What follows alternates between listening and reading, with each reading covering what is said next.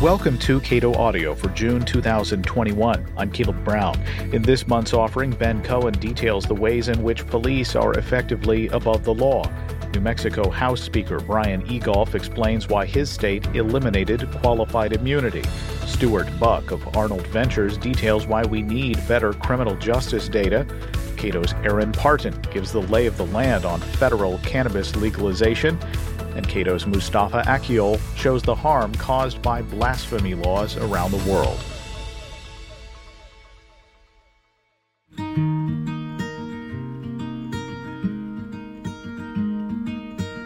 Qualified immunity is a made-up Supreme Court doctrine that protects public officials from civil liability after they violate your rights. And the doctrine is, to be clear, an insult to Americans whose rights have been violated. Ben Cohen details some of those stories in Above the Law, How Qualified Immunity Protects Violent Police. We were joined by Cato's Jay Schweikert and Clark Neely. Before we started recording, Ben, we were talking about the effort to help people understand what qualified immunity is, and I compared it to civil forfeiture, which is the first time you explain it, people think that you're just making it up. And then you keep explaining it, and almost everybody says, well, that's terrible. We should get rid of that. And you take to that task, that heavy lift of education with a new book, Above the Law, How Qualified Immunity Protects Violent Police. What was the goal here? The goal was just to make it really clear and easy to understand for people about how police get let off the hook for committing crimes that if you or I or any regular person committed them, they'd be prosecuted and they'd be sued and they'd be found guilty.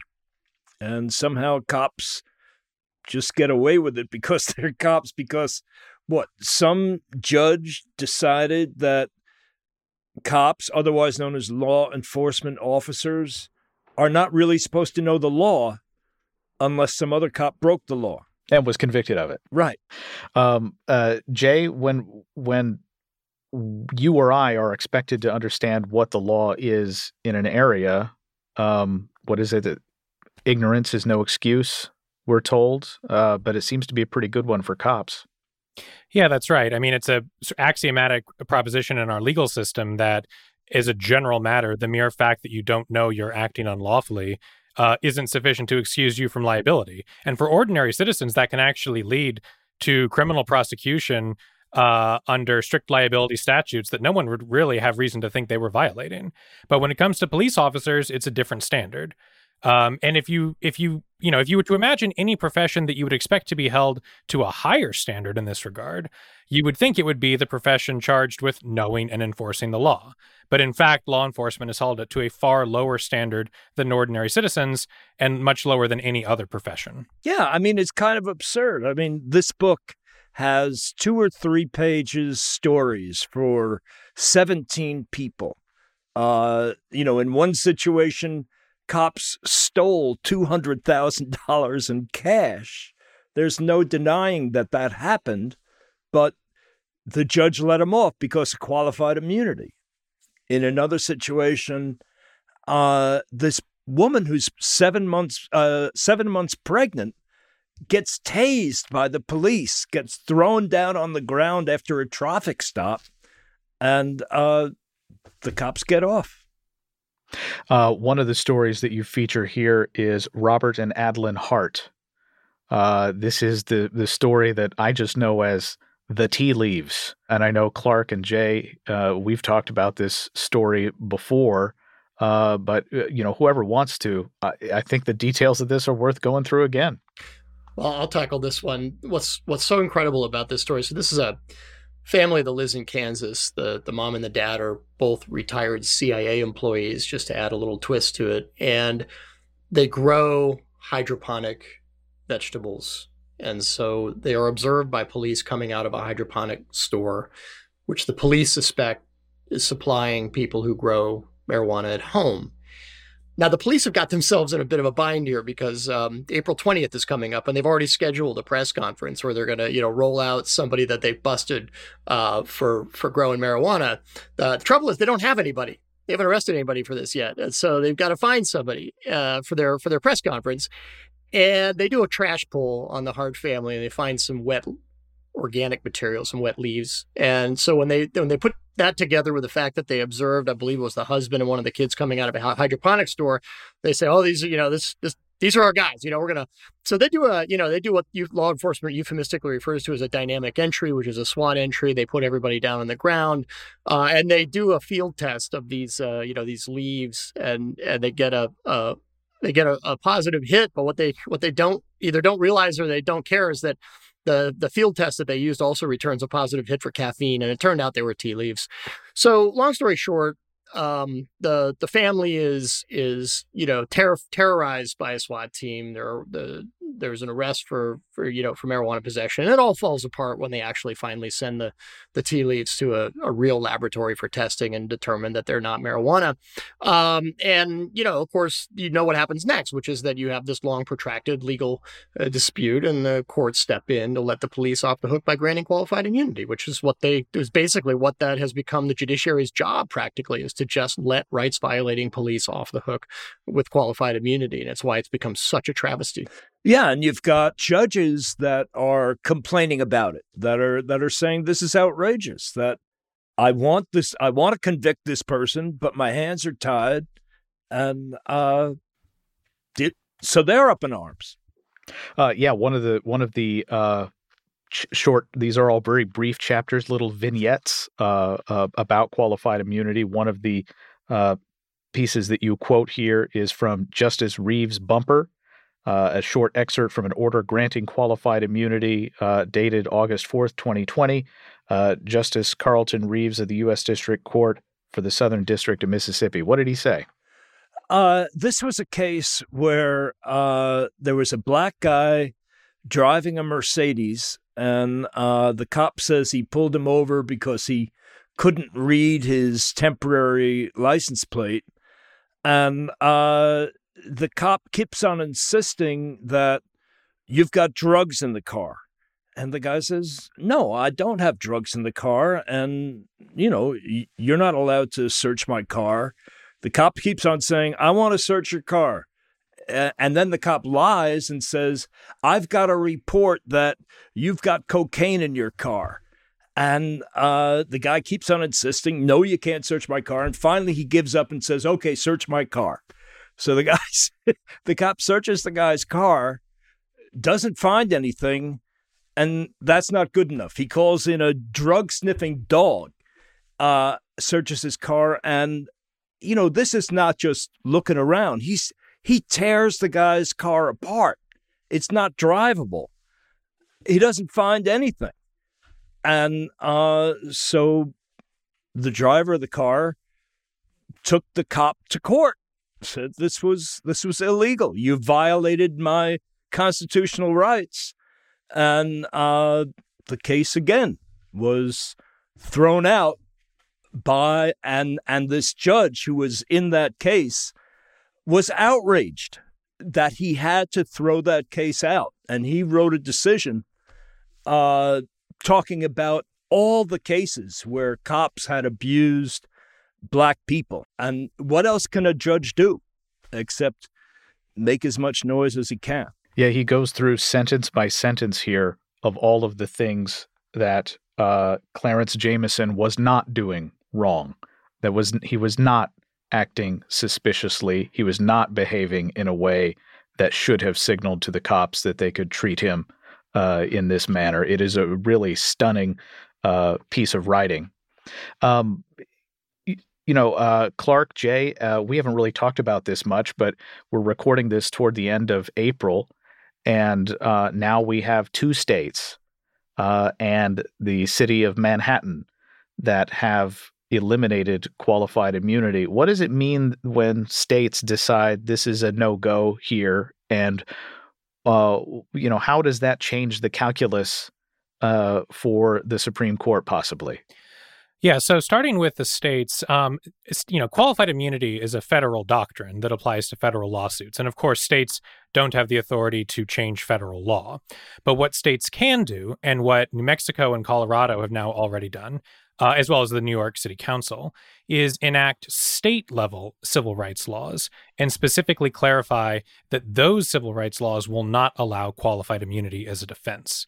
So what the states here are doing is recognizing that our federal civil rights system isn't working the way it's supposed to because of qualified immunity, and they're creating an alternative in state courts, which I think is an absolutely, crucial and necessary step forward here, both because, unfortunately, I don't think the Supreme Court is going to be reconsidering this doctrine.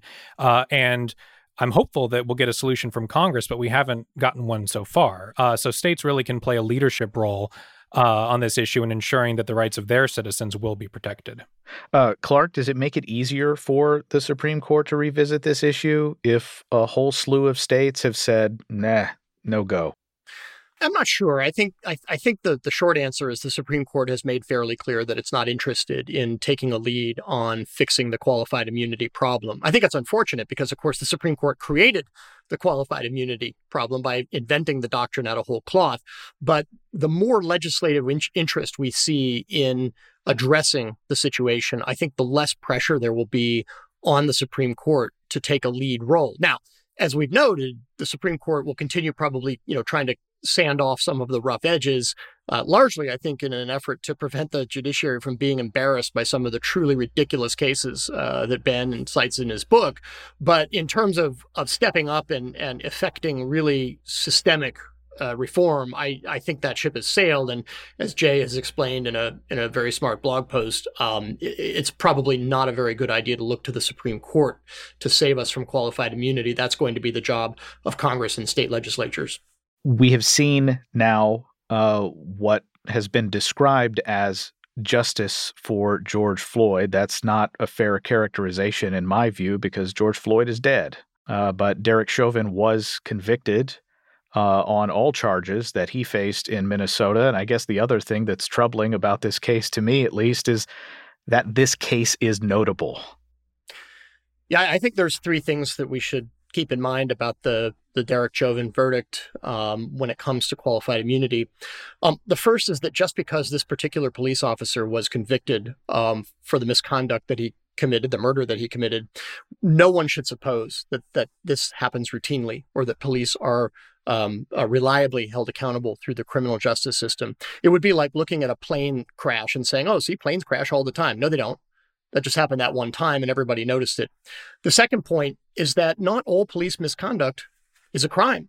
And you have to have a civil rights avenue that ordinary citizens can initiate and pursue themselves so they don't have to try to rely on a prosecutor or rely on an internal affairs detective to initiate the process. So that's why we need a civil lawsuit as an avenue.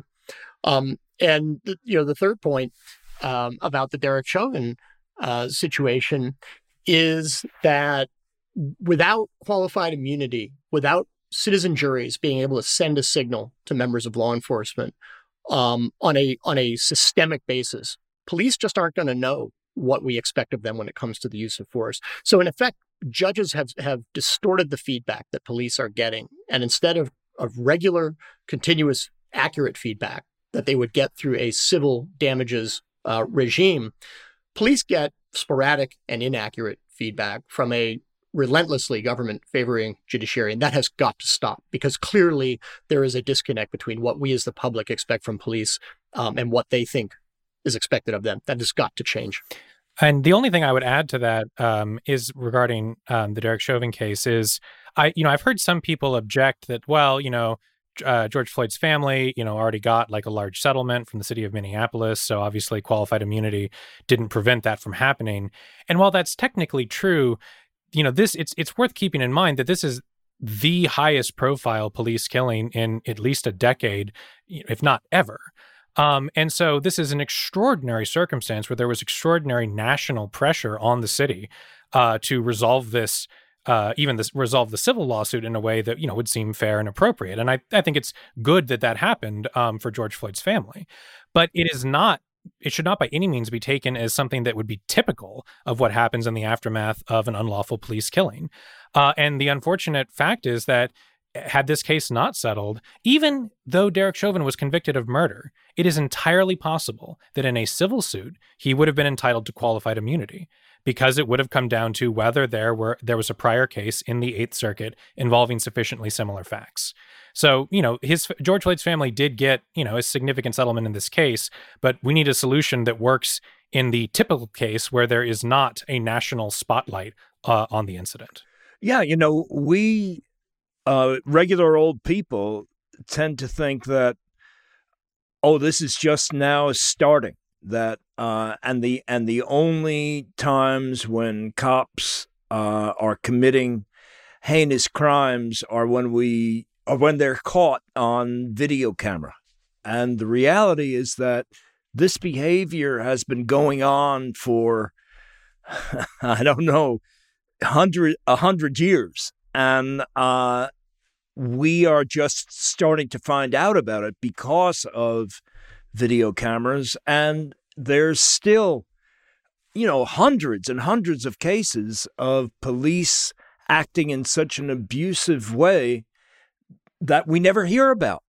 And, we tend to focus on fatalities, murders, people who lose their lives. But, just the everyday of cops beating someone up, abusing them physically, verbally, stealing, is a behavior that continues and is way in excess of what we ever hear about. Ben Cohen is author of Above the Law. Clark Neely is a senior vice president at the Cato Institute, and Jay Schweikert is a policy analyst at the Cato Institute.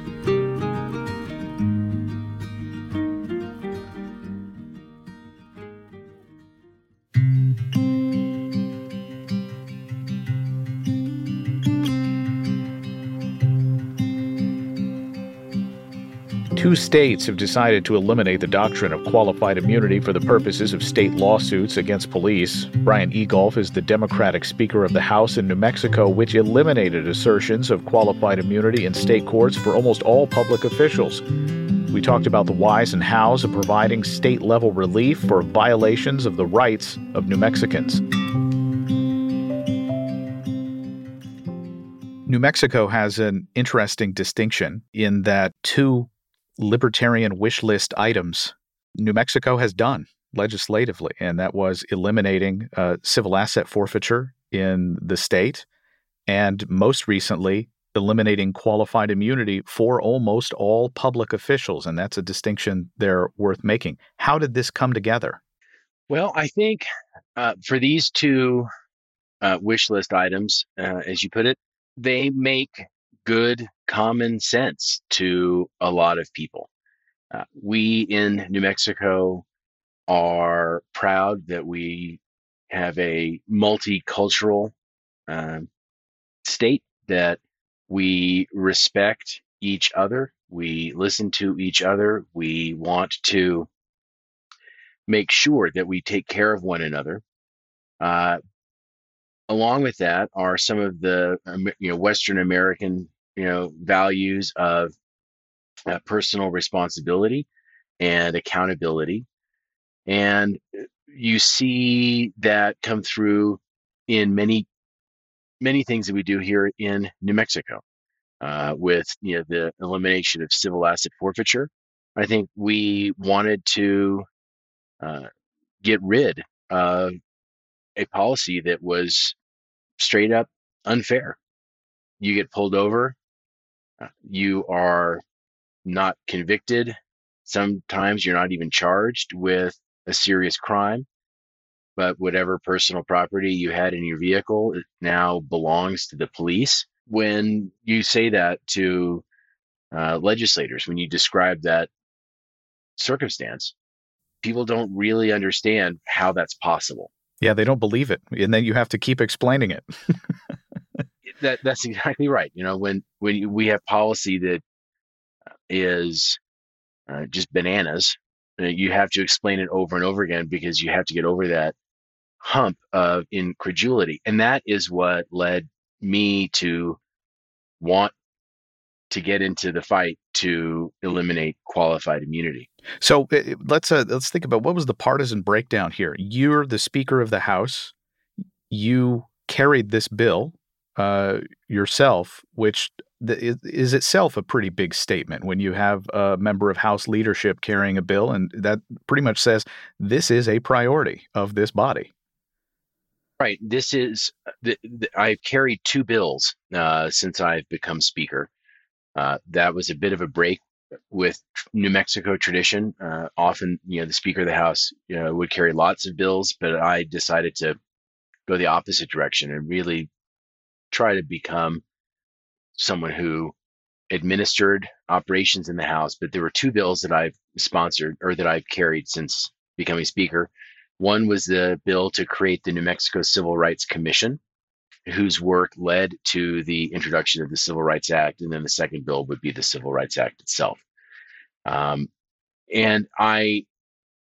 when we were working to create the Civil Rights Commission, I told a story going back to this idea of incredulity, or just, you can't believe that the law is what it is. My law partner had a federal civil rights case. She was representing a young boy who was the victim of repeat horrific sexual abuse and sexual assault, molestation at the hands of foster parents in New Mexico. And she went to federal court. The foster parents were deemed to be state actors, which is the legal term of art that you need to establish before you can proceed with a civil rights claim.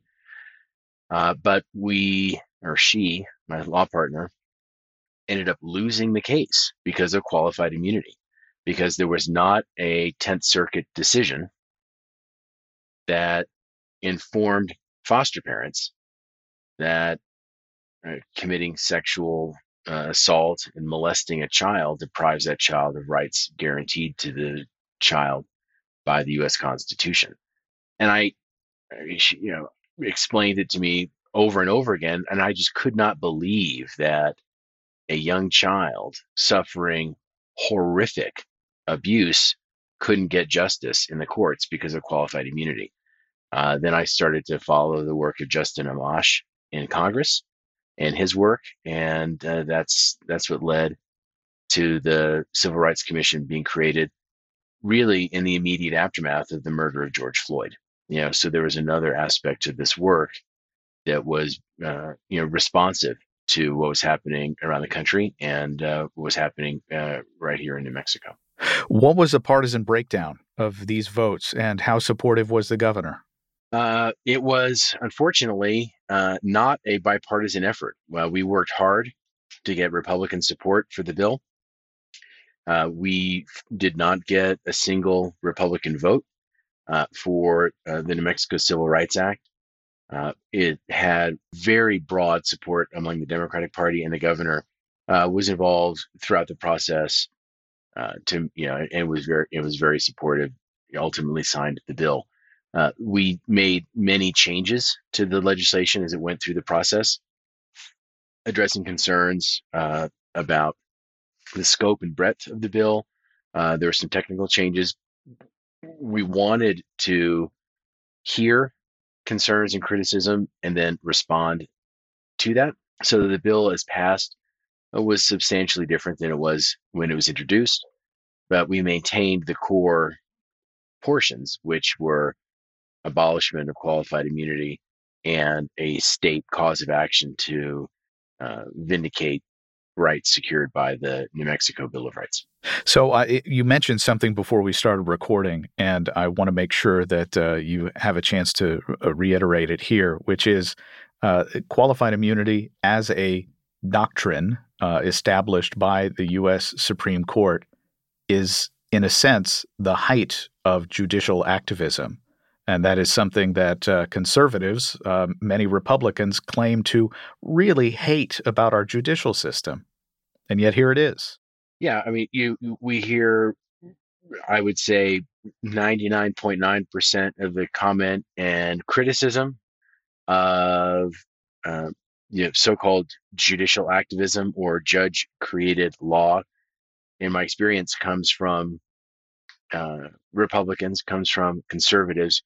Here, with qualified immunity, you have a legal doctrine, what is essentially a law, created out of whole cloth by the United States Supreme Court. It has never been passed or adopted by Congress. I don't believe it's ever been passed or adopted by any state legislature. It is the height of judicial activism. It is the apex of judge created law. Yet we couldn't find in New Mexico a single Republican to stand with us as we abolished a doctrine that does injustice to so many people every year and blocks essential accountability for government officials that trample on the constitutional rights of Americans. It's disappointing, but despite the disappointment, we'll proceed, and everyone will be able to enjoy the benefits of the law, Republican or Democrat, just the same.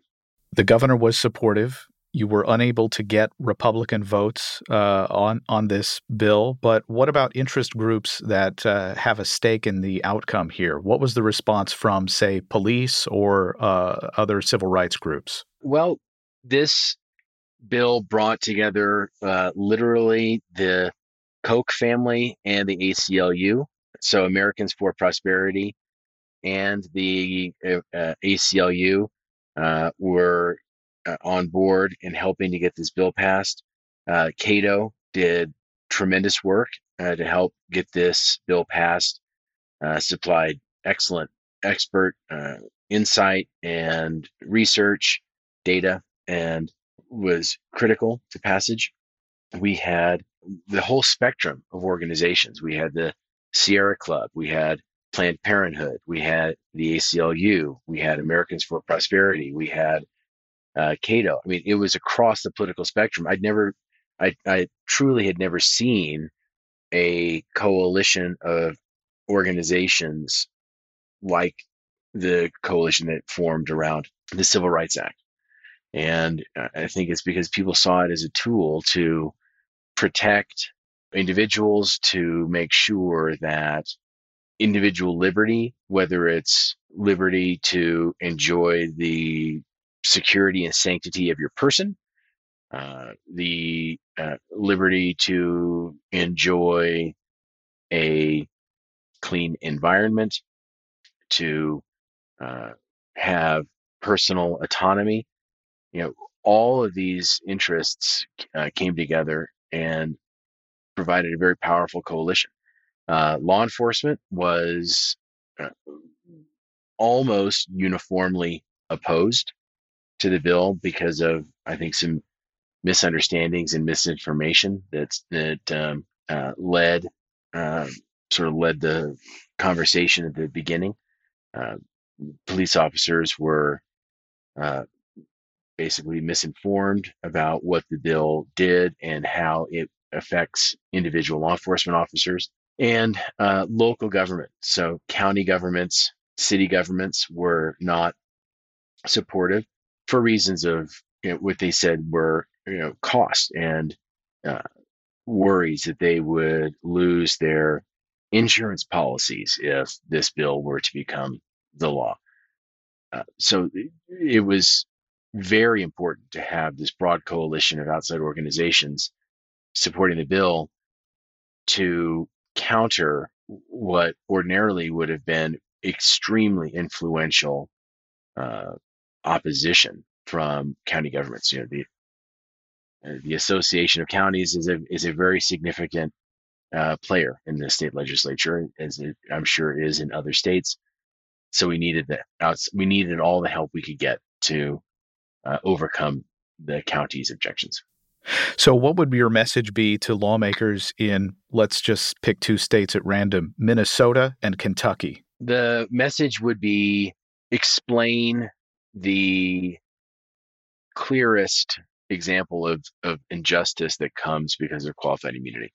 Tell the story. The story that I told just a minute ago about my law partner's case. When people hear those types of stories, that their constituents, their fellow Kentuckians or Minnesotans, are denied justice in court because of qualified immunity, those stories need to be told to legislators. Those stories need to be told to policymakers. I then would say put a bill into the process with an understanding at the front end that you need all sides to speak and to be heard on this policy decision. And don't be afraid to make changes to your bill. Don't be afraid to make changes to the policy to address legitimate concerns, so long as you're maintaining the core of what you're working toward. But law enforcement is a powerful voice in the conversation. It's important to acknowledge that this is not just about police officers.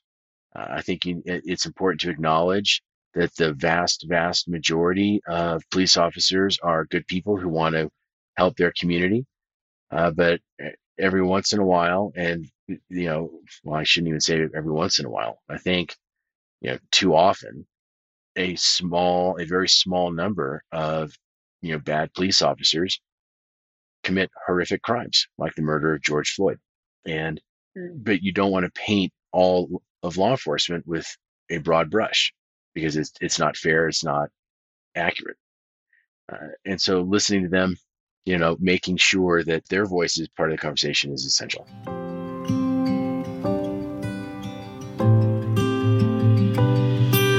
Democrat Brian Egolf is the Speaker of the New Mexico House.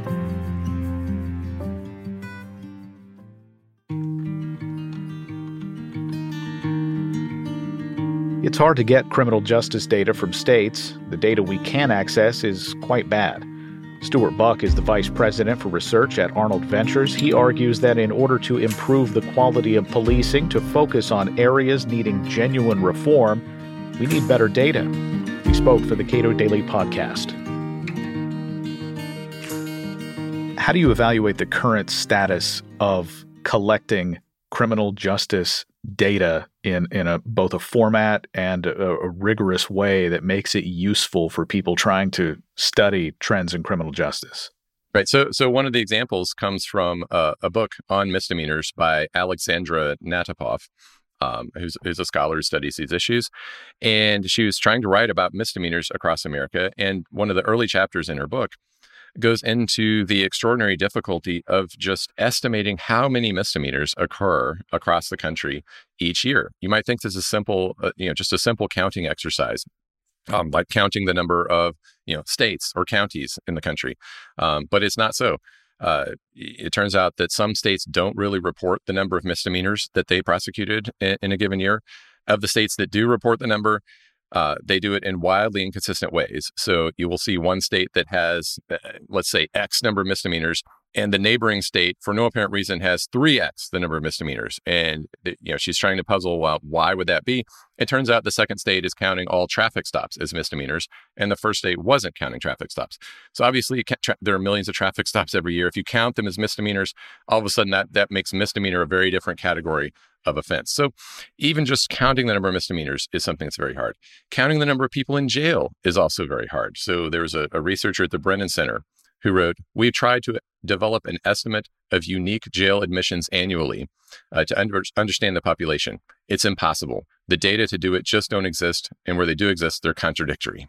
So those are just a couple of examples where it's hard to get even the most basic elementary information about just what's occurring in the criminal justice system. I spoke with the Cato Institute's Walter Olson recently about hate crime data in the United States, and following our recording for the podcast, John Pfaff, who studies these issues extensively, said that might be the one area of criminal law where we would be better off not collecting the data. Right. I mean, it's like it's better to have nothing at all than to have data and information that is completely misleading, because some states or localities are counting completely different things as hate crimes, and some states aren't counting anything at all. So in that case, it looks like you have data or some data, but it's actually misleading. So it's better not to be actively misled into thinking that some states are hundreds of times more hateful than other states, when that's just completely an artifact of how the data is being defined and collected and reported.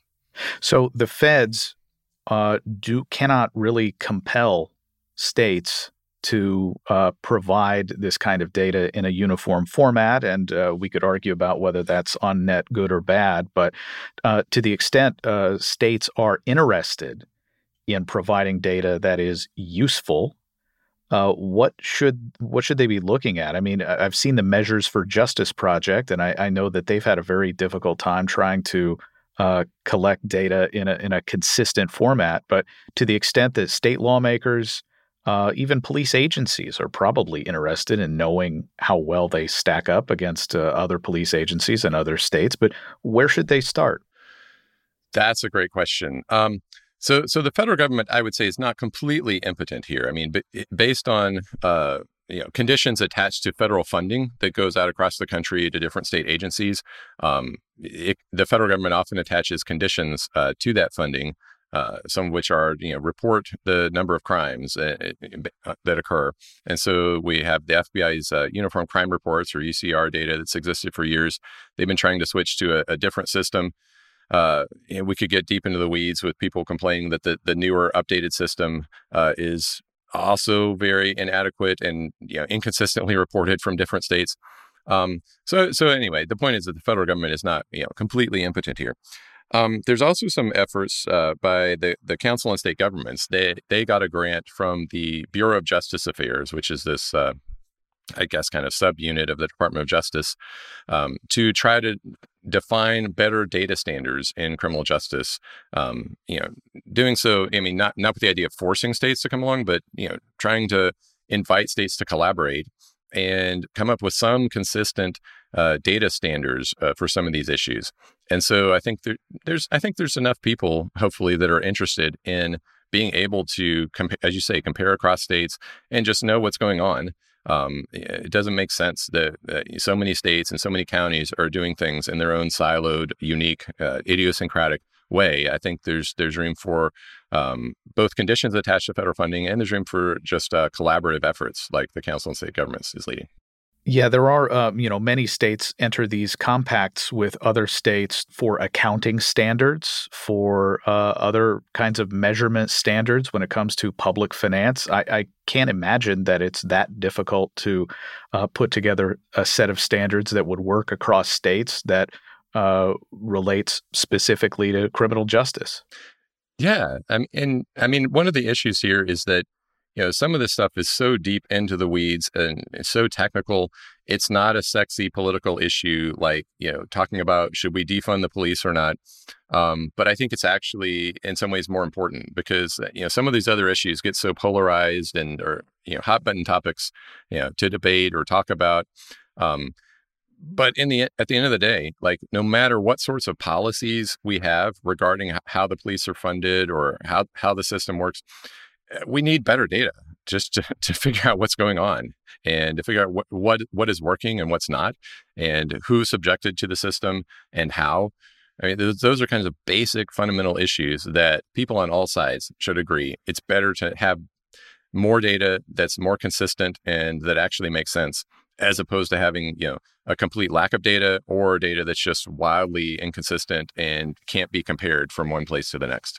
And he would hate to imagine that widespread protests are being done in the name of something that is rooted in bad data.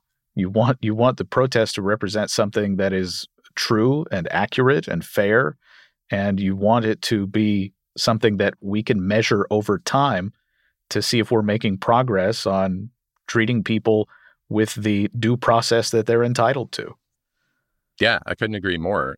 And that second point is especially important because if we should all want to know what's working in the criminal justice system, no matter what our goals are. I mean, if your goal is to, reduce the number of days that people who are not yet judged guilty stay in jail, then you won't know whether that's happening if you can't even count the number of people in jail or count the number of days they're spending there without some heroic effort to kind of reconstruct the data, and reinvent the wheel, right? We need just more basic information, and then whatever policy is at issue, we could all benefit from knowing, what are the trends, what seems to be working, what seems to be going in a particular direction, whether positive or negative. Do the feds do this better? Probably at some level, just because of more resources, and better staffing at the federal government than, say, at the local county level, in the 3,000 plus counties across the United States. That's not to say the federal government is by any means perfect. And the Bureau of Justice statistics for quite a while has arguably been underfunded compared to other statistical agencies at the federal level. It doesn't publish data as often as criminal justice scholars would like. I think there's a lot the federal government can do to improve. But in terms of states doing this together, it seems like the movement that is needed is for states to agree. One, we want to do this better. Mm-hmm. And two, we want to know if we're making progress. It's the United States imprisons so many people, and we spend so much money on police. Larger than most militaries around the world, that we would like to know whether that money's being spent wisely. Yeah, absolutely. And yet, as I said, we have so little data on this. So, for example, there's this Princeton professor named Jonathan Mumolo. He's a political scientist, but he writes about criminal justice and policing issues. He wrote an article for The Atlantic a couple of years ago where he was trying to just collect data on the militarization of police. This phenomenon where police get donated or surplus military equipment. And so oftentimes you'll see photos of these protests and it looks like the police look like they're in a war zone, decked out with all kinds of equipment, sometimes tanks, et cetera. So what Mumolo said in his article was that in a federalist system with more than 15,000 state and local law enforcement agencies and virtually no standardized reporting requirements, reliable and comprehensive data on police behavior have eluded scholars for decades. And that's just with regard to policing, right? So police are just one aspect of the criminal justice system. There's also jails, courthouses, prosecutors, which are especially a black box as to the data on what they're doing and how they're making decisions. Then you've got prisons. There's so many different agencies that are involved in the criminal justice system at some level. And oftentimes, even within the same county, it's hard to get data where you could just figure out what happens to a particular person, a particular defendant, as they move from being arrested by the police to showing up at a jail to showing up at the courthouse and so forth. It's hard to figure out who the same people are, let alone what happens to them and why, which are the really important questions that people interested in policy would want to know. What has the research that your team has done, what does that tell us? Well, so our team, we spearheaded this report that we're calling Campaign for Criminal Justice Data Modernization, that we got 25 plus experts and scholars to sign on to, and I'm sure many more would. We couldn't survey the whole nation. But the basic thrust of this report is that there are several actions the Biden administration should take or could take to try to improve criminal justice data across the country, including pushing for greater transparency, transparency around things like police abuse incidents or allegations. That's something that's not often publicly reported, and police unions often try to prevent it from being publicly reported. Improving data quality, the quality of how data is collected and reported. Improving the connections between data between different state and county agencies, and just improving the technology, the data systems at issue. So maybe improving procurement policies so that we get better technological systems in there. So that's not in the way. So anyway, it's I think a useful roadmap for the federal government and for how the Biden administration could take some active steps to improve criminal justice data. And if they take up any of the recommendations, I think that would be progress. Stuart Buck is the vice president for research at Arnold Ventures.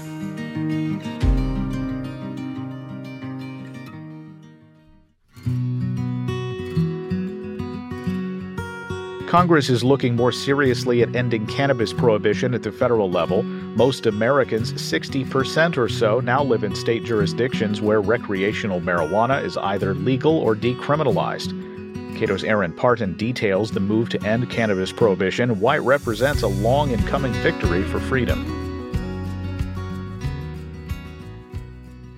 We've seen a lot of efforts recently at the federal level to reform cannabis law, that is, to end prohibition of marijuana. Where do things stand right now? Currently, there's legislation that we are expecting to be introduced in the Senate soon. Senators Chuck Schumer, Cory Booker, and Ron Wyden have been leading this charge to get some sort of legislation put forward this session. This is nothing particularly new. Over the past several years, there have been a number of attempts, largely driven by members of the House, to decriminalize or legalize marijuana on the federal level. Those have been so far unsuccessful. As with any hot button issue, the hardest part is really getting the bipartisan support necessary, the votes necessary to pass this legislation. Now, you make note in a blog post with Cato's Jeff Myron that 60%, nearly 60% of Americans live in a state where recreational marijuana use and possession are either legal or decriminalized. That's a really a stunning fact. And of course, we're sitting at a time in which support for ending cannabis prohibition is at an all-time high. Yeah, so recent polls show that nearly 7 in 10 Americans support ending the criminalization of marijuana or cannabis products, whether that's through decriminalization measures, which have been gaining tractions in states recently, or through legalization, which has also been gaining traction. Most recently, New York and Virginia are the two latest members to kind of come to the party, so to speak, and get on board with legalized recreational marijuana use.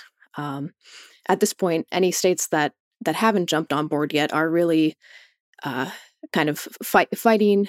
They're going against the current, so to speak. It almost seems inevitable. Of course, nothing's inevitable. This federal push won't have any direct impact on whether or not states do inevitably legalize, but it will possibly push for legislators and grassroots level referendums to start popping up in these new states. So what has the state experience been? I know you have attempted to estimate what the fiscal impact has been for state budgets, but so what have you found? Well, we found that marijuana legalization is a fantastic source of tax revenue. We've examined, of course, Washington, Oregon, Colorado in depth. Those are states that were early adopters of legal marijuana regimes. And they've had a huge amount of success in generating revenue, primarily through establishing systems of legal sale. And that's, of course, the big hurdle for many states. It's easy to say, okay, cannabis is legal now. It's a lot harder to set up a structure that regulates the growth, the sale, the manufacture of cannabis derivatives. And for naysayers, for those arguing against the legalization of marijuana, we really don't find that many impacts. You do see a slightly increased use of marijuana in states that have legalized it. You would expect to see that in terms of effects on test scores for high school and middle school students, in terms of traffic accidents and fatalities and other public health indicators. You really don't see much, if any, movement. So we can kind of say overall the impact of marijuana legalization hasn't been so much a boom as just, a little pop. I spoke recently with Jim Higdon. He is a cannabis entrepreneur in Kentucky and a former journalist who covered this issue extensively. And he said that the Farm Bill is the way to go.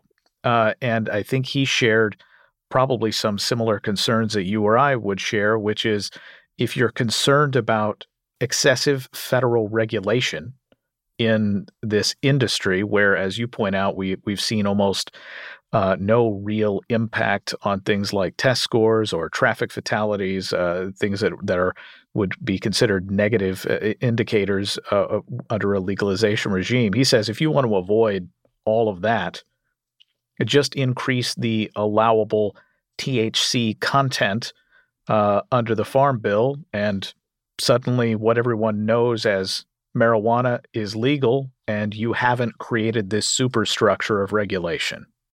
Right, and I think that approach has some merit. Where that approach falls possibly a little bit short is many of the advocates, including Senators Schumer, Booker, and Wyden, are really focusing on kind of attacking two problems at once. First, decriminalize cannabis federally, and second, take a approach, try to attack the criminal justice side of the issue by expunging records, by ending enforcement, by dropping cases currently pending. So it kind of depends at the end of the day what the goal is. I think even decriminalization, which falls short of legalization, and I think that's an important distinction. At the end of the day, it's decriminalization is a baby step, but it's still a step in the right direction.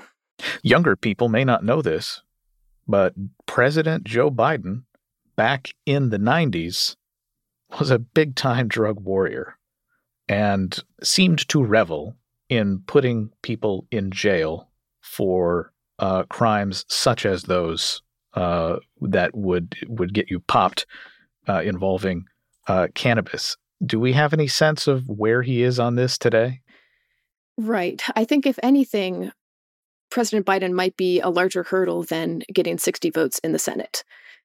His administration has not said much in recent weeks or months, but from the campaign trail and from his history, he is very much against legalization and might be lukewarm at best on the issue of decriminalization.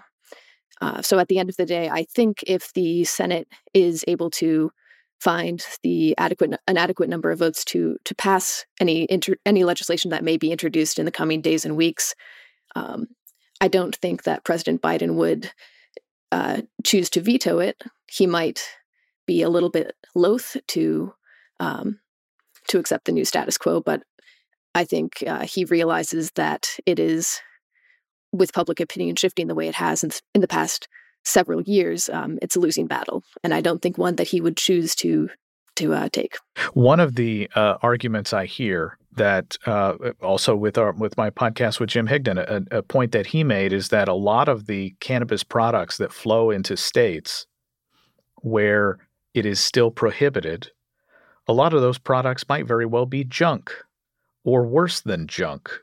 It could be actively damaging to people, and that may be because this is a product that did not pass legal muster in the states where cannabis has been legalized. So for the remaining states, the 40-some% of Americans who live in states where cannabis has not been made legal for or decriminalized for recreational purposes, that could be a severe problem.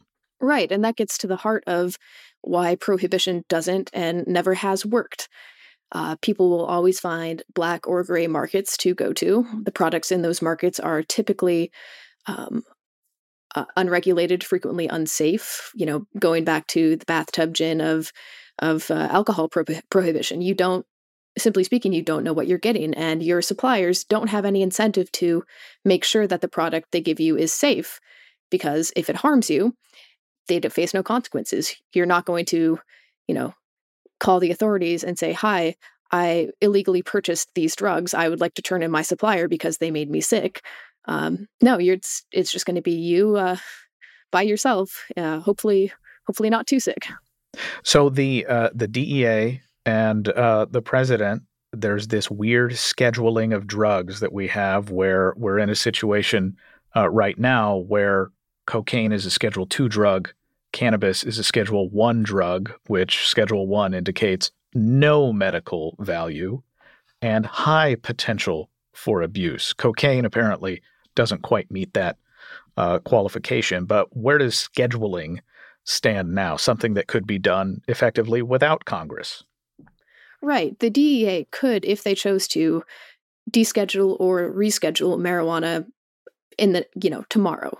Of course, there are some administrative burdens. It would take some time, but that is an option. However, they seem to have no inclination to do so.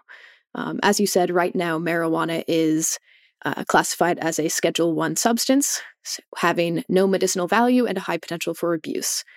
The no medicinal value is a dubious claim at best, given the growing medical and scientific literature surrounding research related to the effects of cannabis on health issues such as glaucoma, depression, pain, and the like. There's actually a case right now in the Ninth Circuit, Sisley v. DEA, where the complainants are attempting to compel the DEA to reschedule marijuana, arguing that given that 2/3 of the states have legalized medical marijuana in some form, the argument that marijuana has no medicinal use is entirely inaccurate. That's, of course, I believe that case was originally filed in 2019. It's still working its way through the courts, but it will be interesting to keep an eye on that and see whether or not the DEA is instructed to rethink how they classify marijuana. Erin Parton is a research associate at the Cato Institute.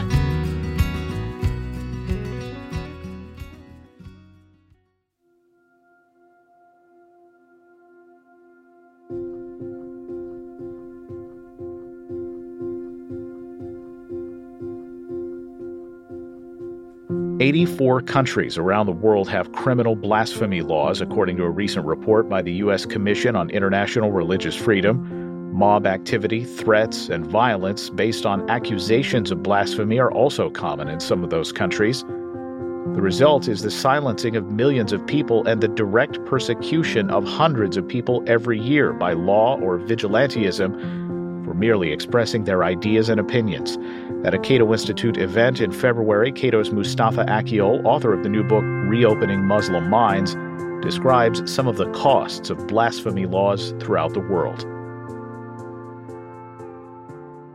Now, as a Muslim who's looking into these issues, and as someone who's been thinking about issues of freedom in Islam, this makes me sad, and it shows me that we need some work to do. And I think responsible Muslim clerics, opinion leaders, political leaders, intellectuals have some work to do on this. And there are efforts, of course, for reforming blasphemy laws. A lot of scholars have written important articles. There are movements, there are calls in the Muslim world to getting away with not just blasphemy laws, but any other act of coercion in the name of Islam. That would include apostasy laws, that would include religious policing, let alone other forms of violence. Therefore, I'll say a few things from the Islamic point of view. First of all, I think we should see here that beyond religion, or even beneath religion, there's something else here play, what social scientists call sometimes honor culture. It refers to a culture where one's reputation or values, religious or not, is eagerly protected by force. No wonder honor culture leads to what we can call secular blasphemy laws. My home country, Turkey, as you mentioned, is a severe case of that. Since 2014, more than 60,000 people have been prosecuted in Turkey, and thousands of them have been given prison sentences for insulting not God or the prophet, but the president. This may, in fact, be the most severe blasphemy, one of the most severe blasphemy crises in the world right now, if we define the term blasphemy a bit broadly. But besides that, besides honor culture, nationalist pride, and all those sort of things that also suppress free speech, there's clearly an issue with understanding of religion and religious values and religious law in the Muslim context. So I'll say a few things about that. And I should say that the laws in question, for example, in Pakistan, people sometimes remind that they are left over from the colonial era, which is true technically, but those laws most of the laws are in Pakistan or some post-colonial Muslim societies are left over from that era, which is a problem in itself, a grim era in itself. But they have been strengthened and they have been made more severe and more definitive with a clearly Islamic ambition to silence blasphemy. I call Islamic, relatively speaking, of course, not every Muslim would agree with that, which should bring us to an honest discussion about blasphemy laws within Islam as a religion, within the religious law tradition in Islam, the Sharia, and its interpretation by the jurists, the fuqaha.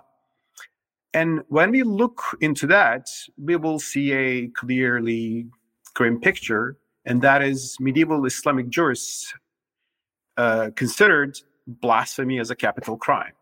That is true for the four main Sunni schools and the main Shia school, the Jafari school. They all considered it's a capital crime, Sab Allah or Sab al-Rasul, which is insult of God and the Prophet. Those people who did this should be executed. They just disagreed on whether the blasphemer can repent or not. It is interesting that they were even harsher on the insult of prophets more than God. For an interesting reasoning, they thought because God will punish a blasphemer on his own, he has his ultimate presence, but the prophet is dead and he's gone. We have to protect the prophet on his behalf after he's gone. So those medieval verdicts in Islamic jurisprudence are there. It's death penalty for blasphemers. Not all Muslims are certainly eager to implement these laws. Many Muslims are not even aware of them, but some are. These are the people that we call Islamists, and Marvi described that scene in Pakistan, how it works as a force in society that even calls on the state, and if the state even does its own, the act of punishing blasphemy through violence. So those forces are there because they are convicted that this is the Islamic thing to do. It's written in medieval jurisprudence. And a small extremist strain within that Islamist universe even believes in implementing this as terrorism in the middle of Europe, which is what we saw in France, unfortunately, in the horrific terrorist attacks there in the past decade. So I believe an honest conversation is needed. And an honest conversation to face these blasphemy laws and to repeal them is needed. And for that, it's a huge topic, which I cover in my forthcoming book, Reopening Muslim Minds. But I'll just here highlight 3 points. One is that I think Muslims who believe in blasphemy laws should see that these laws appeared in a historical context where everybody had blasphemy laws. I mean, by everybody, I'm referring to especially in particular to the Byzantine and Sassanid empires, who had similar blasphemy laws. These were the empires that Muslims faced and partly inherited in terms of even their legal notions. When you look into Sassanid laws, for example, that ban enmity towards gods, it sounds very similar to some of the things written in the Muslim literature about blasphemy. And so therefore, when Muslims look into what's written in their jurisprudence books, they should consider that maybe they're not looking into the eternal principles of Islam, but just a bygone, archaic era in human history. Second, blasphemy laws are justified through some episodes written in the biographies of the Prophet, peace be upon him, where we hear that some people insulted the Prophet or wrote satirical poets against him, and then they were executed by early Muslims. So this is taken as a precedent to establish blasphemy laws. But if you look into those stories more carefully, which I do in my forthcoming book, you see that the issue there was not mere satire or criticism or insult, but active enmity in terms of physical attacks or incitement to war or at least violence against Muslims. Meanwhile, there are reports that Prophet actually didn't punish who insulted him, but quite the contrary, showed them grace and mercy. And I think that's probably the more universal lesson we should derive from the life of the Prophet. Third, the only undisputed source in Islam, every Muslim would agree with that, is the Quran. And when you look into the Quran on this issue, everybody can see that there is no earthly punishment in the Quran for blasphemy or apostasy, for that matter. The most relevant verse of the Quran to this issue is verse Nisa 124 or 4:124, which I have referred to in various writings to Muslims. It says, if you hear people denying and ridiculing God's revelation, do not sit with them unless they start to talk of other things. So the verse doesn't say go and attack people if they ridicule Islam. It doesn't even say silence them. It just says do not sit with those people, which means just disengage. I think this can be very well the basis of a proper Muslim response to blasphemy in the modern world. If there are people who criticize Islam, who offend Islam, don't listen to them, don't join their events, or maybe you can boycott them. You may stop buying their magazine if you were buying. But there's no justification really in the Quran for coercion, for violence, for killing people, for jailing people. So with such, I think, arguments, there needs to be a stronger push in the Muslim world. And also, I think Muslims who are eager to punish blasphemy by force should realize that they're just killing and tormenting innocent people, one after another. In Pakistan, most burning case, but other places as well. And by killing and tormenting innocent people in the name of your faith, you're not bringing any honor to your faith. You're just bringing shame. So this is what I think from an Islamic point of view, and this is what I see as the Islamic antidote to the radicalism in the name of Islam, as we see in this issue. And I think seeing what is happening on the ground should show us, to Muslims who are listening to us in Pakistan or elsewhere, how important this issue is, how much of a problem, a stain on the honor of Islam this issue is right now in the world. And here are some of the arguments that we can use to move forward. Mustafa Akyol is a senior fellow at the Cato Institute.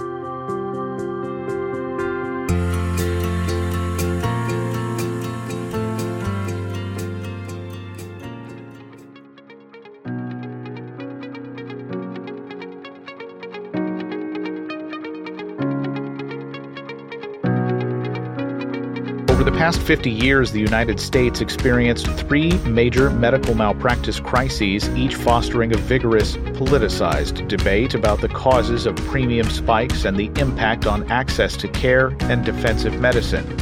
In a new book from the Cato Institute, Medical Malpractice Litigation, How It Works, Why Tort Reform Hasn't Helped, experts in the field and from across the political spectrum provide an accessible, fact-based response to the questions that ordinary Americans and policymakers have about the performance of the medical malpractice litigation system. Get your copy today at cato.org and online retailers nationwide. That will do it for this edition of Cato Audio. I'm Caleb Brown. Talk to you again next month.